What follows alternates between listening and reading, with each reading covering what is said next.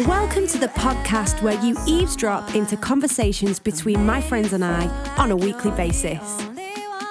My name is Lily Jo. I'm a singer, songwriter, and I perform shows all over the world. I'm a qualified counsellor and an emotional wellbeing coach. You can also check out my award-winning online mental health resource, The Lily Jo Project. I know you will find gems of wisdom within the conversations that I have with my friends. Hopefully you will find tools and resources that you can hold on to, try and test for yourself, all around the important subject of mental health and personal development.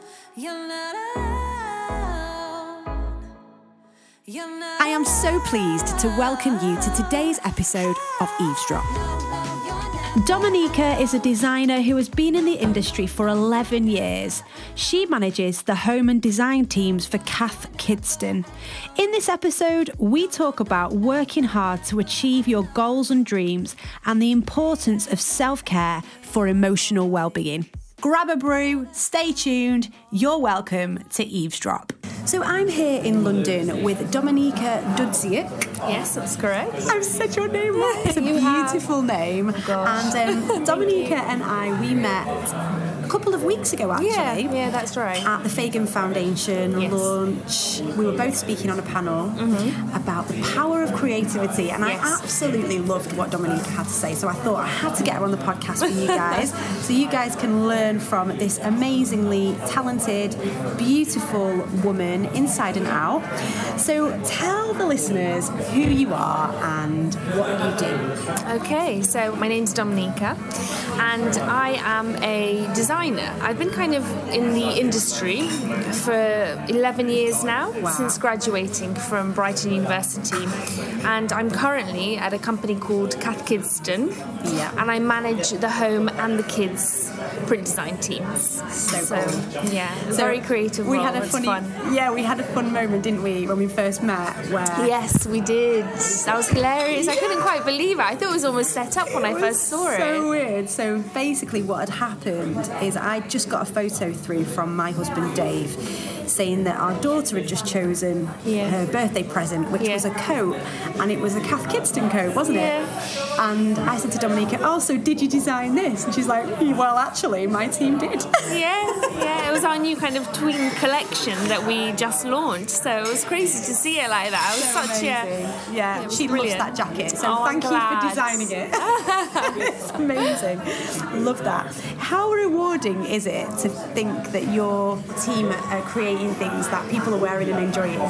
It is quite an amazing feeling. It's quite odd because in a way you feel quite detached from everything until, for example, I'm on the bus in London and I see a little girl wearing a backpack that my colleague did or that I potentially drew, or you're on the tube and you see a woman with a backpack that originally the idea for that came about 2 years ago. Sure. So it's I think that's when you really kind of feel it, when you see it out in the public and people using it and wearing it. Wow. Whereas before that, I guess it is quite detached in a way. Yeah, it's just in the studio. It's drawing, painting, having kind of creative meetings and developing all the prints and the products. Wow. So, when we met, you were talking about your journey, and I know your journey from having a dream of becoming a designer, something creative, to where you are now hasn't been an easy road. Could you just talk about your story, because it was so inspirational? Okay. So I grew up in Leicestershire and I did my A-levels at a college there, and at the time, when I was doing my A-levels, I wasn't quite sure whether I wanted to be a creative or do something kind of, I guess more practical, so to speak, and get more of I thought more of a grown-up job, so to speak.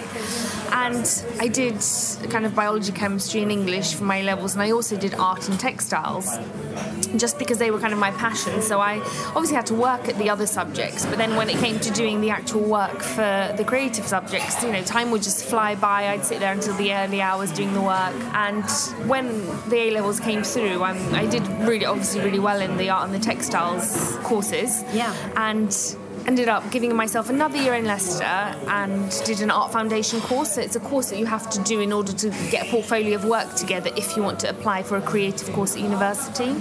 So I did that. It was probably one of the best years I had because I spent the whole year not having to worry about, maths or sciences or other subjects, and you just get to be creative. So you do a bit of graphic design, a bit of fashion, drawing, painting, photography. That sounds amazing. Yes, it's a year of that, and ended up with, a portfolio of work. Applied to the University of Brighton, which my tutor at the time, Debbie, who's super inspiring, I'm still in touch with her now. She and she said, go to Brighton. It's a brilliant course because I did actually have my heart set on London, applying to St Martin's, for example. But you can't really apply to two universities at kind of the top end because one will obviously reject you. You apply to just the one that you want to go to. So she said, you'll end up probably living and working in London. Go to Brighton, you'll have a student life, it'll be great. And I did 4 years at Brighton, did a placement year there as well. It was part of the course. So the third year we worked in the industry. I did 6 months at Marks and Spencer's head office here in London, then 6 months in New York. Came back, finished my degree and started working, moved to London pretty much straight away, about a month later. And I didn't have a job, that was the only thing. At the time lived in a room in a house in Peckham, and I think I was paying £350 a month, which was super cheap. It wasn't the best place to be living. My mum was quite afraid for me, but luckily we were right behind the police station. Okay. It was quite dodgy back then. This was about 11 years ago. And I was on a 3-month work placement at a company called Temperley. So there's Alice Temperley, who's the designer. I was working within the buying team and the fabrics team, and obviously really enjoyed that, but I always kind of had my heart set on design. That placement finished. They offered me to stay, but obviously it'd be kind of in buying, and it wasn't what I was quite wanted to do.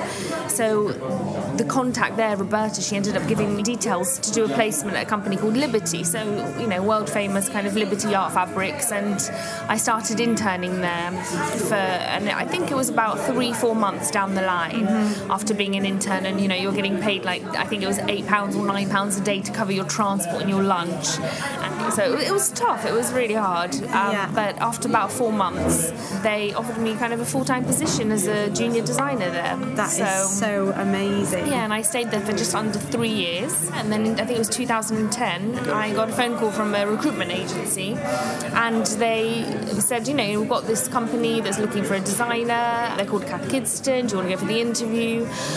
So were you headhunted then? Yeah, I was. Yeah. So cool. I was offered an interview, essentially. I wouldn't say headhunted and given the job straight away. I obviously interviewed. But I thought, at the time, I was really happy at Liberty. I didn't want to leave. But I hadn't worked on my portfolio for about 3 years since I got that job at Liberty. So I thought, if anything, I'll just spec up my, interview skills and have a portfolio to actually show. Yeah. So I ended up going and ended up getting the job, and then that was just over 8 years ago now, and have kind of worked my way up within the company. Yeah. So now I manage the home and the kids design teams. So cool. Yeah. I love it. That is such an inspirational story of how actually, if you do want something bad enough, it's really important that you work really hard for it. And it might be that you get paid peanuts, but actually in the long run, you've got to look at the bigger picture, haven't you? And I really love that about your story, that you pushed through.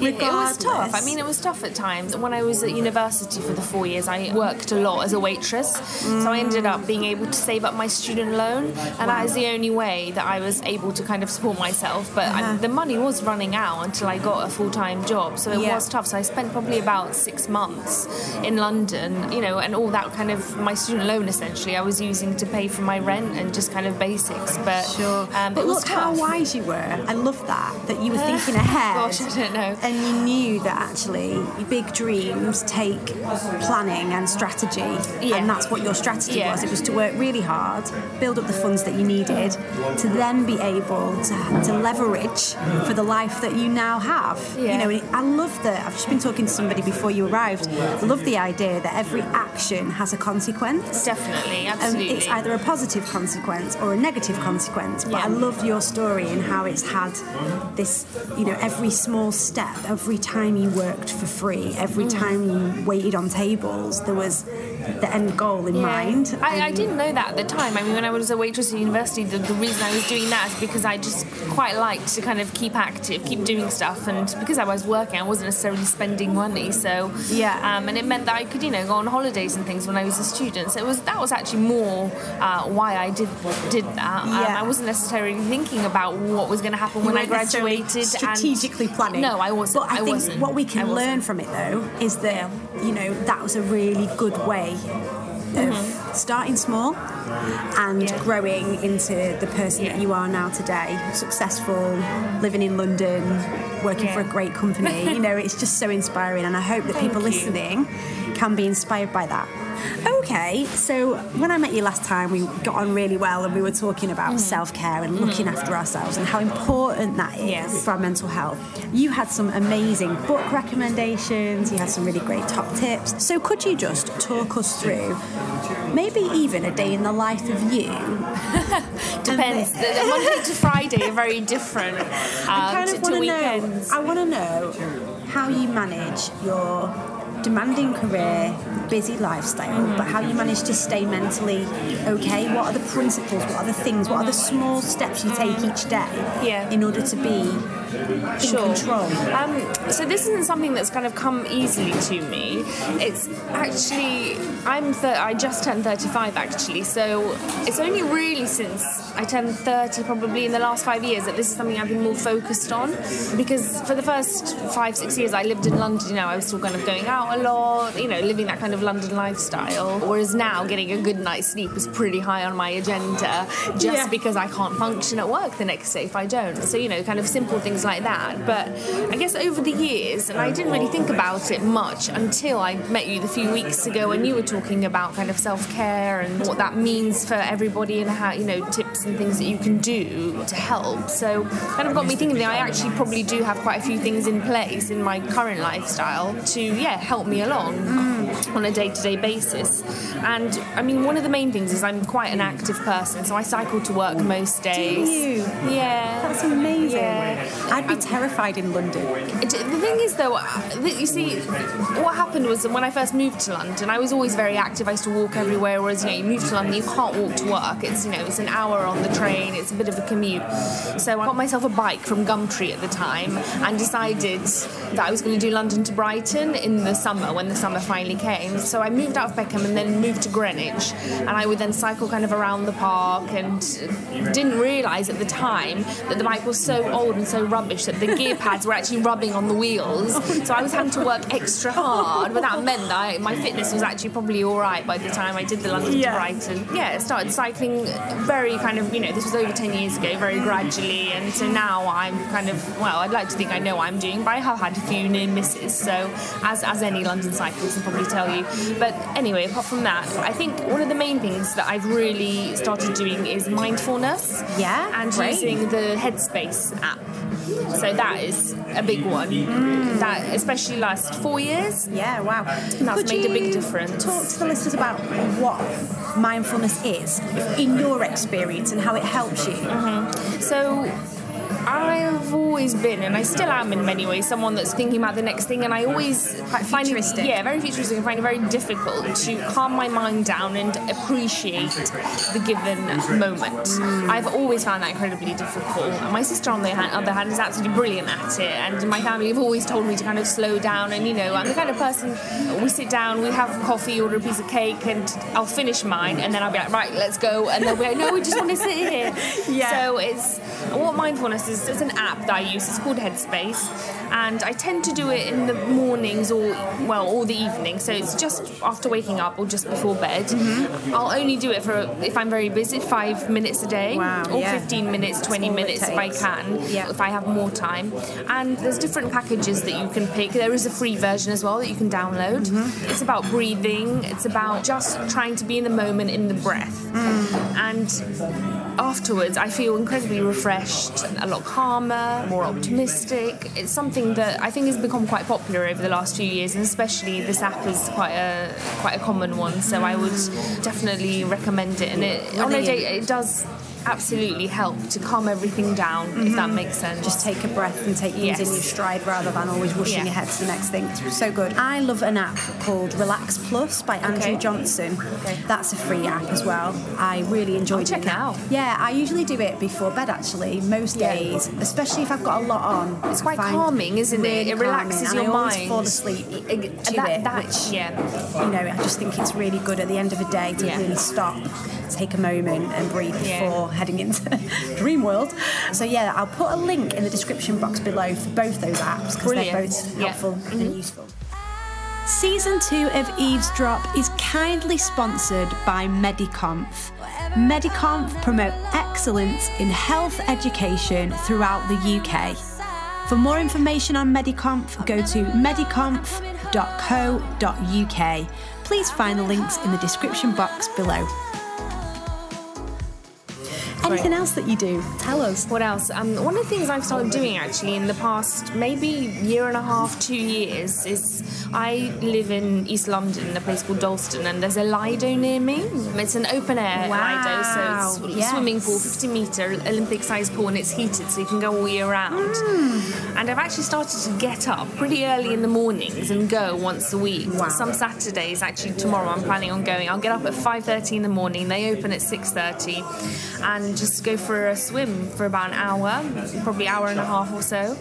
And I find that incredibly relaxing. I do not do front crawl, just FYI. I do breaststroke, and it takes me ages. I tend to do kind of 50 lengths, but for me, it's not about the speed because I do a lot of cycling and running, etc. It's about just calming my mind down, and I find it incredibly relaxing and quite refreshing. Wow, you're amazing, Dominica. I don't know about that. Love that. What determination, though. Like, you know, so many people have the excuse of, you know, there's no time in the day, and I can't do it. I can't get there. And what you're saying is, well, it's 5:30 in the morning. It's Saturday. I don't have to go to work, so I'm going to choose to focus my attention on this instead. But bearing in mind, I do, if I'm obviously out until quite late on the Friday, I probably won't do that, or I'll have like a power nap on the Saturday in the afternoon. So I try to plan it like that. The other thing that I was actually going to mention is the getting up in the morning, that early, but obviously I try and get 8 hours sleep. That's what my body needs, probably about 7.5. But that's another thing that I've kind of looked into and read a little bit about. There's actually a book called Morning, How to Make Time by Alan Jenkins. Oh, and he's a writer for The Observer, a food writer, but then this book is something slightly different. And it's only, I think he only released it about 9 months ago or so. Check that out. I've not heard of that one. Yeah, and it just kind of described, he's a morning person. Just to put things into context, I am not a morning person. I never was up until I had to, you know, start getting up early for work. So I get up at 6 o'clock every morning now. So the extra half an hour isn't really much for me, to be honest. I found there's kind of like a stillness and a peace when you get up that early in the morning that I find really relaxing, quite calming, and I tend to start my day kind of in a really positive way. I don't have to rush. I have breakfast at home. I have 2 cups of tea, shower, etc., and get ready without rushing. I would hate to have to rush in the mornings and then start my day like that. I think that would almost set the tone for the rest of the day. Yeah. So I really enjoyed those kind of like, you know, that first half an hour of being up in the morning. I sound like a grandma, but... No, you don't. I've been recently reading a book called The Miracle Morning. By a guy called Hal Elrod, and I'll put description links below. But Hal Elrod talks about the miracle morning and how personal development, first thing, is real key to having a good day. And so he talks about this. He labels them the savers, SAVERS. So S is scribing, so writing down what you're grateful for. A is affirmations, so writing down your daily affirmations, like what do you want to say about yourself today, what's positive. V is visualization, so visualizing yourself having a really amazing day, or if you've got anything specific on that you're doing, visualizing that being a success. So if you've got a meeting or a presentation, you would visualize the presentation and the meeting and going really well, people clapping and enjoying it and thanking you afterwards, shaking your hand. So you're visualising that. And then E is exercise. So you're doing some kind of exercise. Yeah, that's so important. R is reading. So reading something, whether that's, for me, it can be the Bible, but for others it can be even quotes on Pinterest. I actually find myself on Instagram reading positive quote of the day, yes, that sort of thing. And S is silence. Oh, yeah. So having that, and that's what you were just talking about, having that moment before everybody else goes crazy around you, having that silence and that place to breathe. Absolutely. So he talks about having sort of 10 minutes of each thing every morning. So you've got that full hour of 10-minute slots. Wow. But some people do like the exercise for 20 minutes, or they'll do like 3 in one morning and then 3 the next morning and mix it up so you're not constantly doing the same. But he says you can do it in 6 minutes, so you can do everything for 1 minute. So you can scribe for a minute, quickly write down what you're grateful for. You can do your affirmations for a minute. You can visualize for a minute. You can exercise for a minute of jumping jacks, sit-ups, whatever. Read on Instagram for a minute and be silent for a minute. So he's like, there's no excuse, actually. You could fit this in at any point. But if you've got that hour, then obviously, you know, that's great. But what he's found is a Miracle Morning community on Facebook. And you definitely should join it. You'd love it. And people are finding that they actually need to get up half an hour earlier still because they want to fit more in. Nice. Because they're just like, this is so good for me. Yeah, that's what happened to me. I was always up at 6 for work, naturally started waking up at that time at the weekend, and then realised I could, kind of make, you know, and enjoying it. I think that's the bit that was key. So then I kind of built a way of kind of living, you know, my mornings in a certain way, especially starting that weekend and going to swimming, etc. So good. And as well, I think we can label ourselves and be like, I'm not a morning person. There'll be people out there listening to this conversation and be like, well, I'm not a morning person, it doesn't apply to me. And I do think there are night owls and larks. There's people that want to be up all night, there's people that want to be up with the lark. But actually, I think you can train yourself either way. It's just a decision that you have to make. I absolutely agree.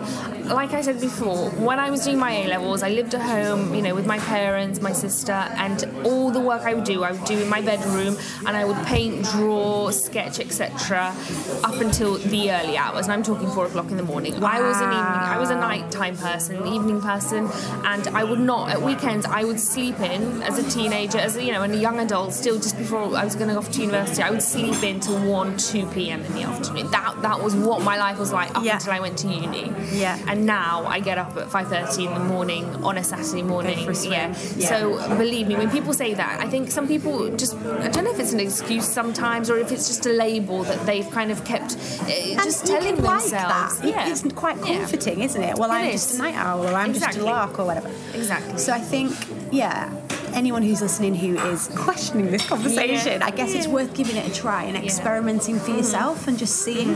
I think there are definitely lifestyles like shift workers who would struggle. Absolutely. I think you're in a really good position because you're in a full-time sort of role that's very routine. Yes, it is. Whereas, you know, musicians are, you know, people who are out late, or doctors, nurses, it is a little bit tricky. But what Hal Elrod says is, as long as whatever time you're waking up, you just wake up an hour earlier of that time. So if it is that you're a 2 p.m. waker-upper, why not try waking up at 1 and fitting all those things in?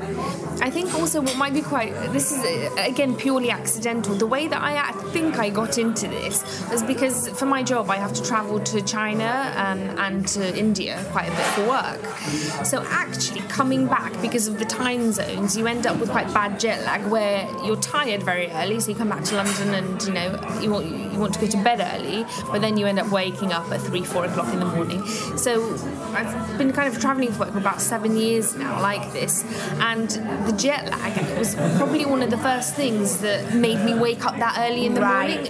Yeah. So I'd come back on a Friday, I'd have to go to bed at 8 o'clock, and then I'd be up from 4 in the morning. I was like, what is going on? And I'd have to find stuff to do. Sure. Because I literally could not sleep. And that's, I think, how, just you over got the into years, the routine of it. That's how it's kind of happened as well. Yeah, it's really good. I have done that as well off the back of travelling. I've been like, I know that tomorrow I'm going to be up. That's a good opportunity to try something like this if you are jet lagged. For sure. really good. Any other things that you do? I'm so interested in finding out. Gosh, any things I do in terms of kind of self-care. Yeah. So, well, after my swim tomorrow morning, I'll be going off to the local farmers market. That's kind of another big thing. I think the older I get, the more I am against all that plastic and those supermarkets and just the quality of food and the prices people have paid for that food, and all these perfect vegetables.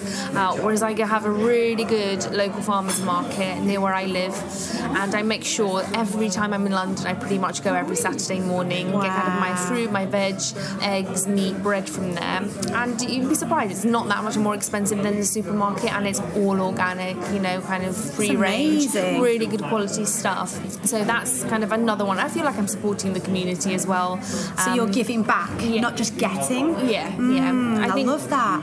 Absolutely. And you can volunteer at farmers markets. I have a few friends that do that, so that's another thing you could do, kind of just 2 hours out of your Saturday morning or afternoon. I haven't done it yet. It's on my list.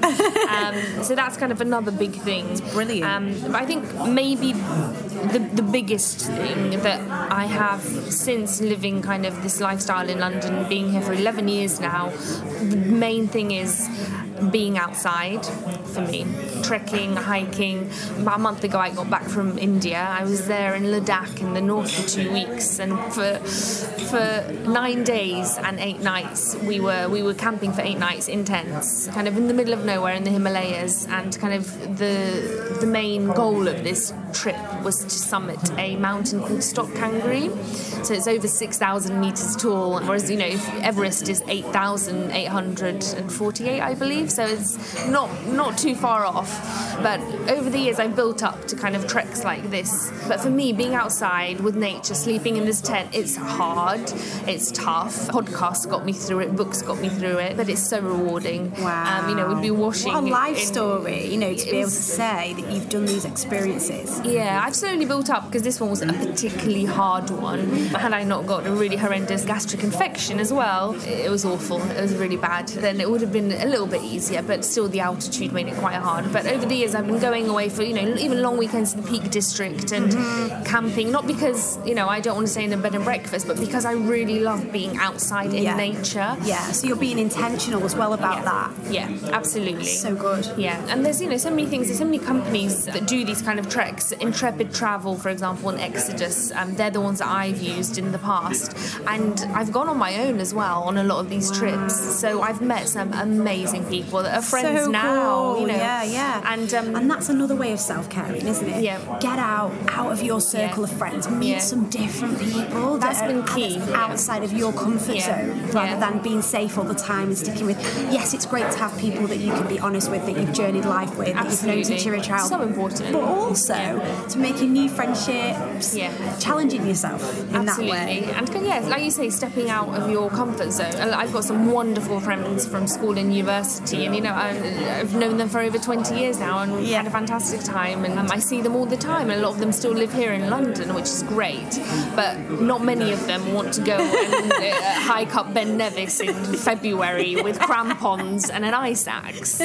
So and I've, through doing these trips and going off on my own, because there's a lot of singles out there doing this kind of stuff, you meet so many people with common shared interests, and then you end up going off on kind of more adventures. So I've absolutely I've loved doing that. That's kind of a really, really big kind of passion that I've had, especially for the last 5-6 years. How do you find the confidence to do that? Like when you were doing that for the very first time? On a trip, I went to Nepal on my own for 2 weeks. So that was the first one. That was about 5 years ago. Did you find that hard or easy, or what tips could you maybe give to someone out there who's like, I wish I had the confidence to do that? I think don't necessarily just buy a plane ticket and not book any accommodation or anything when you get there. Look at a company like Exodus Travel, like Intrepid Travel, G Adventures, and book a trip with them, because pretty much as soon as you land at the airport, they'll pick you up and you'll do the trip. absolutely. You know that you've got that boundary of safety. Absolutely, especially if you're female. I think maybe if you book with a company like that, an adventure company, that's a really, really good way to get you started. And tried and tested. Absolutely. And don't worry about some of the best trips I've had have been the ones that I've gone on my own, and I've come back knowing some amazing people and keeping in touch with them and meeting you're up making again. me want to go and book something right now. It's brilliant, honestly. So cool. Yeah, it's great. Well done you. I love this. So we are kind of getting to the end of our time, but you've given us so many tips and tools and gems of wisdom that we can kind of hold on to. Is there anything else that you want to say? Maybe just going back to it's just a book recommendation, really. Oh, great! Yeah, because I think this book pretty much helped me get my first job here in London. No way. Go on. What is it? Well, it's called Creative Visualization by Shakti Gawain, and I just moved to London. This is over 11 years ago. I was on the tube, was getting the Evening Standard and working for free, and in the back there was an interview with Natalie Massenet, who set up Net-a-Porter. Her book of choice was this. So I went straight to Waterstones and bought it and started reading it. And it's very much, this is the kind of book, I still have my first copy. It's quite dishevelled now, full of notes, etc. But it's about having a positive mindset and visualising things before you have them. There's lots of kind of steps and exercises that the author talks you through step by step in the book. Yeah. But I honestly feel as though I wouldn't have got my first job here in London if it were not for this book and doing the practices daily. Wow. I would thoroughly recommend it. Yeah, and I've love that. I've gone back to it, whenever I've needed to, year after year. So well, I will definitely be checking that out myself, and I'll put a link in the description box below for anyone else that wants to check it out. Thank you for sharing. Thank you so much. I'm sure that the listeners have found this so helpful. And is there a place that we can find you online if we want to connect further or follow you? Have you got an Instagram? I do have an Instagram, yes. Instagram's probably the best one. Yeah? Yeah, absolutely. Instagram would be the best one. You can follow me on there. There's mainly pictures of not me at all, but pictures of my travels and things that I'm a creative, so it's all kind of things that I find beautiful. Yes, so good. Well, I'll put a link to your Instagram below as well. Dominica, thank you so much for today. Thank you for meeting with me. Thank you for having me. And I look forward to hanging out again soon. Yeah, thank you, Lily Jo. On the podcast, we cover a range of sensitive topics and perspectives. Some of the points raised in this episode you may strongly agree with or strongly disagree with. I want to know who you are and what you think. Last season we had so many downloads, but we don't know who you are. I want to get to know you. I really want to hear your thoughts and continue the conversation, and that's why I've created a brand new Facebook group. You can find the link to the group in the podcast description, or you can search for Lily Jo Presents Eavesdrop on Facebook. On joining the group, we would like you to fill out a very short questionnaire, and in return, you will be entered into our competition for a chance to win some Lily Jo merchandise, plus a day in the studio with us as we record season 3 of Eavesdrop. The winner will be announced on Friday the 22nd of March, so don't miss out on this opportunity to connect in this way. I am so excited to get to know you. I will see you in the group. Thanks for listening. I hope you enjoyed today's episode. If you did, please be sure to subscribe, and if you're feeling generous, why not share with your friends? Please check the description box below for extra links and further information to some of the topics discussed in today's episode. Also, you'll find information about what's coming next. For further information, top tips and advice on all kinds of mental health issues, including low mood, anxiety, self-harm, eating disorders and more, please do check out www.thelilyjoproject.com. You can find my music across all digital platforms, including Spotify and iTunes. See you next time.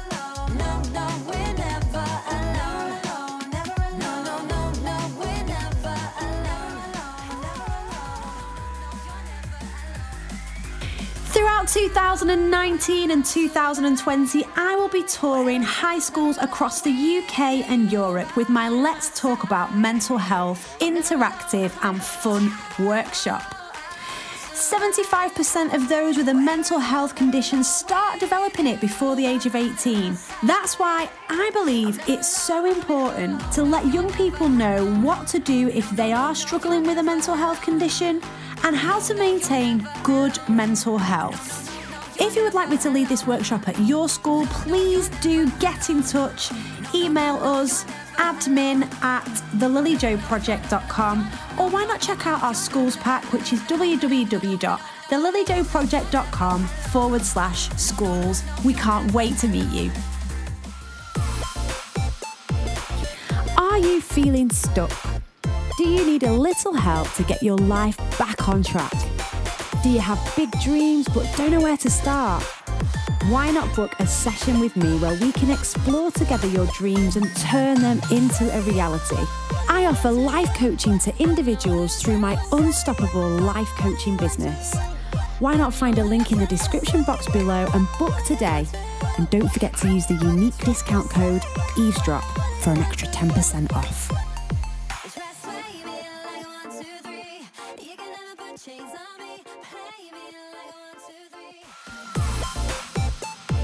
Are you looking for an interactive workshop on how to overcome low self-esteem for your next festival, youth event or schools workshop? Why not book me, Lily Joe, to lead my brand new I Am Worthy workshop where I teach best practices on how to overcome low self-esteem.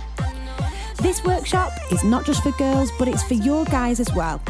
Find a link in the description box below to book today, and don't forget to use the unique discount code EAVESDROP for 10% off.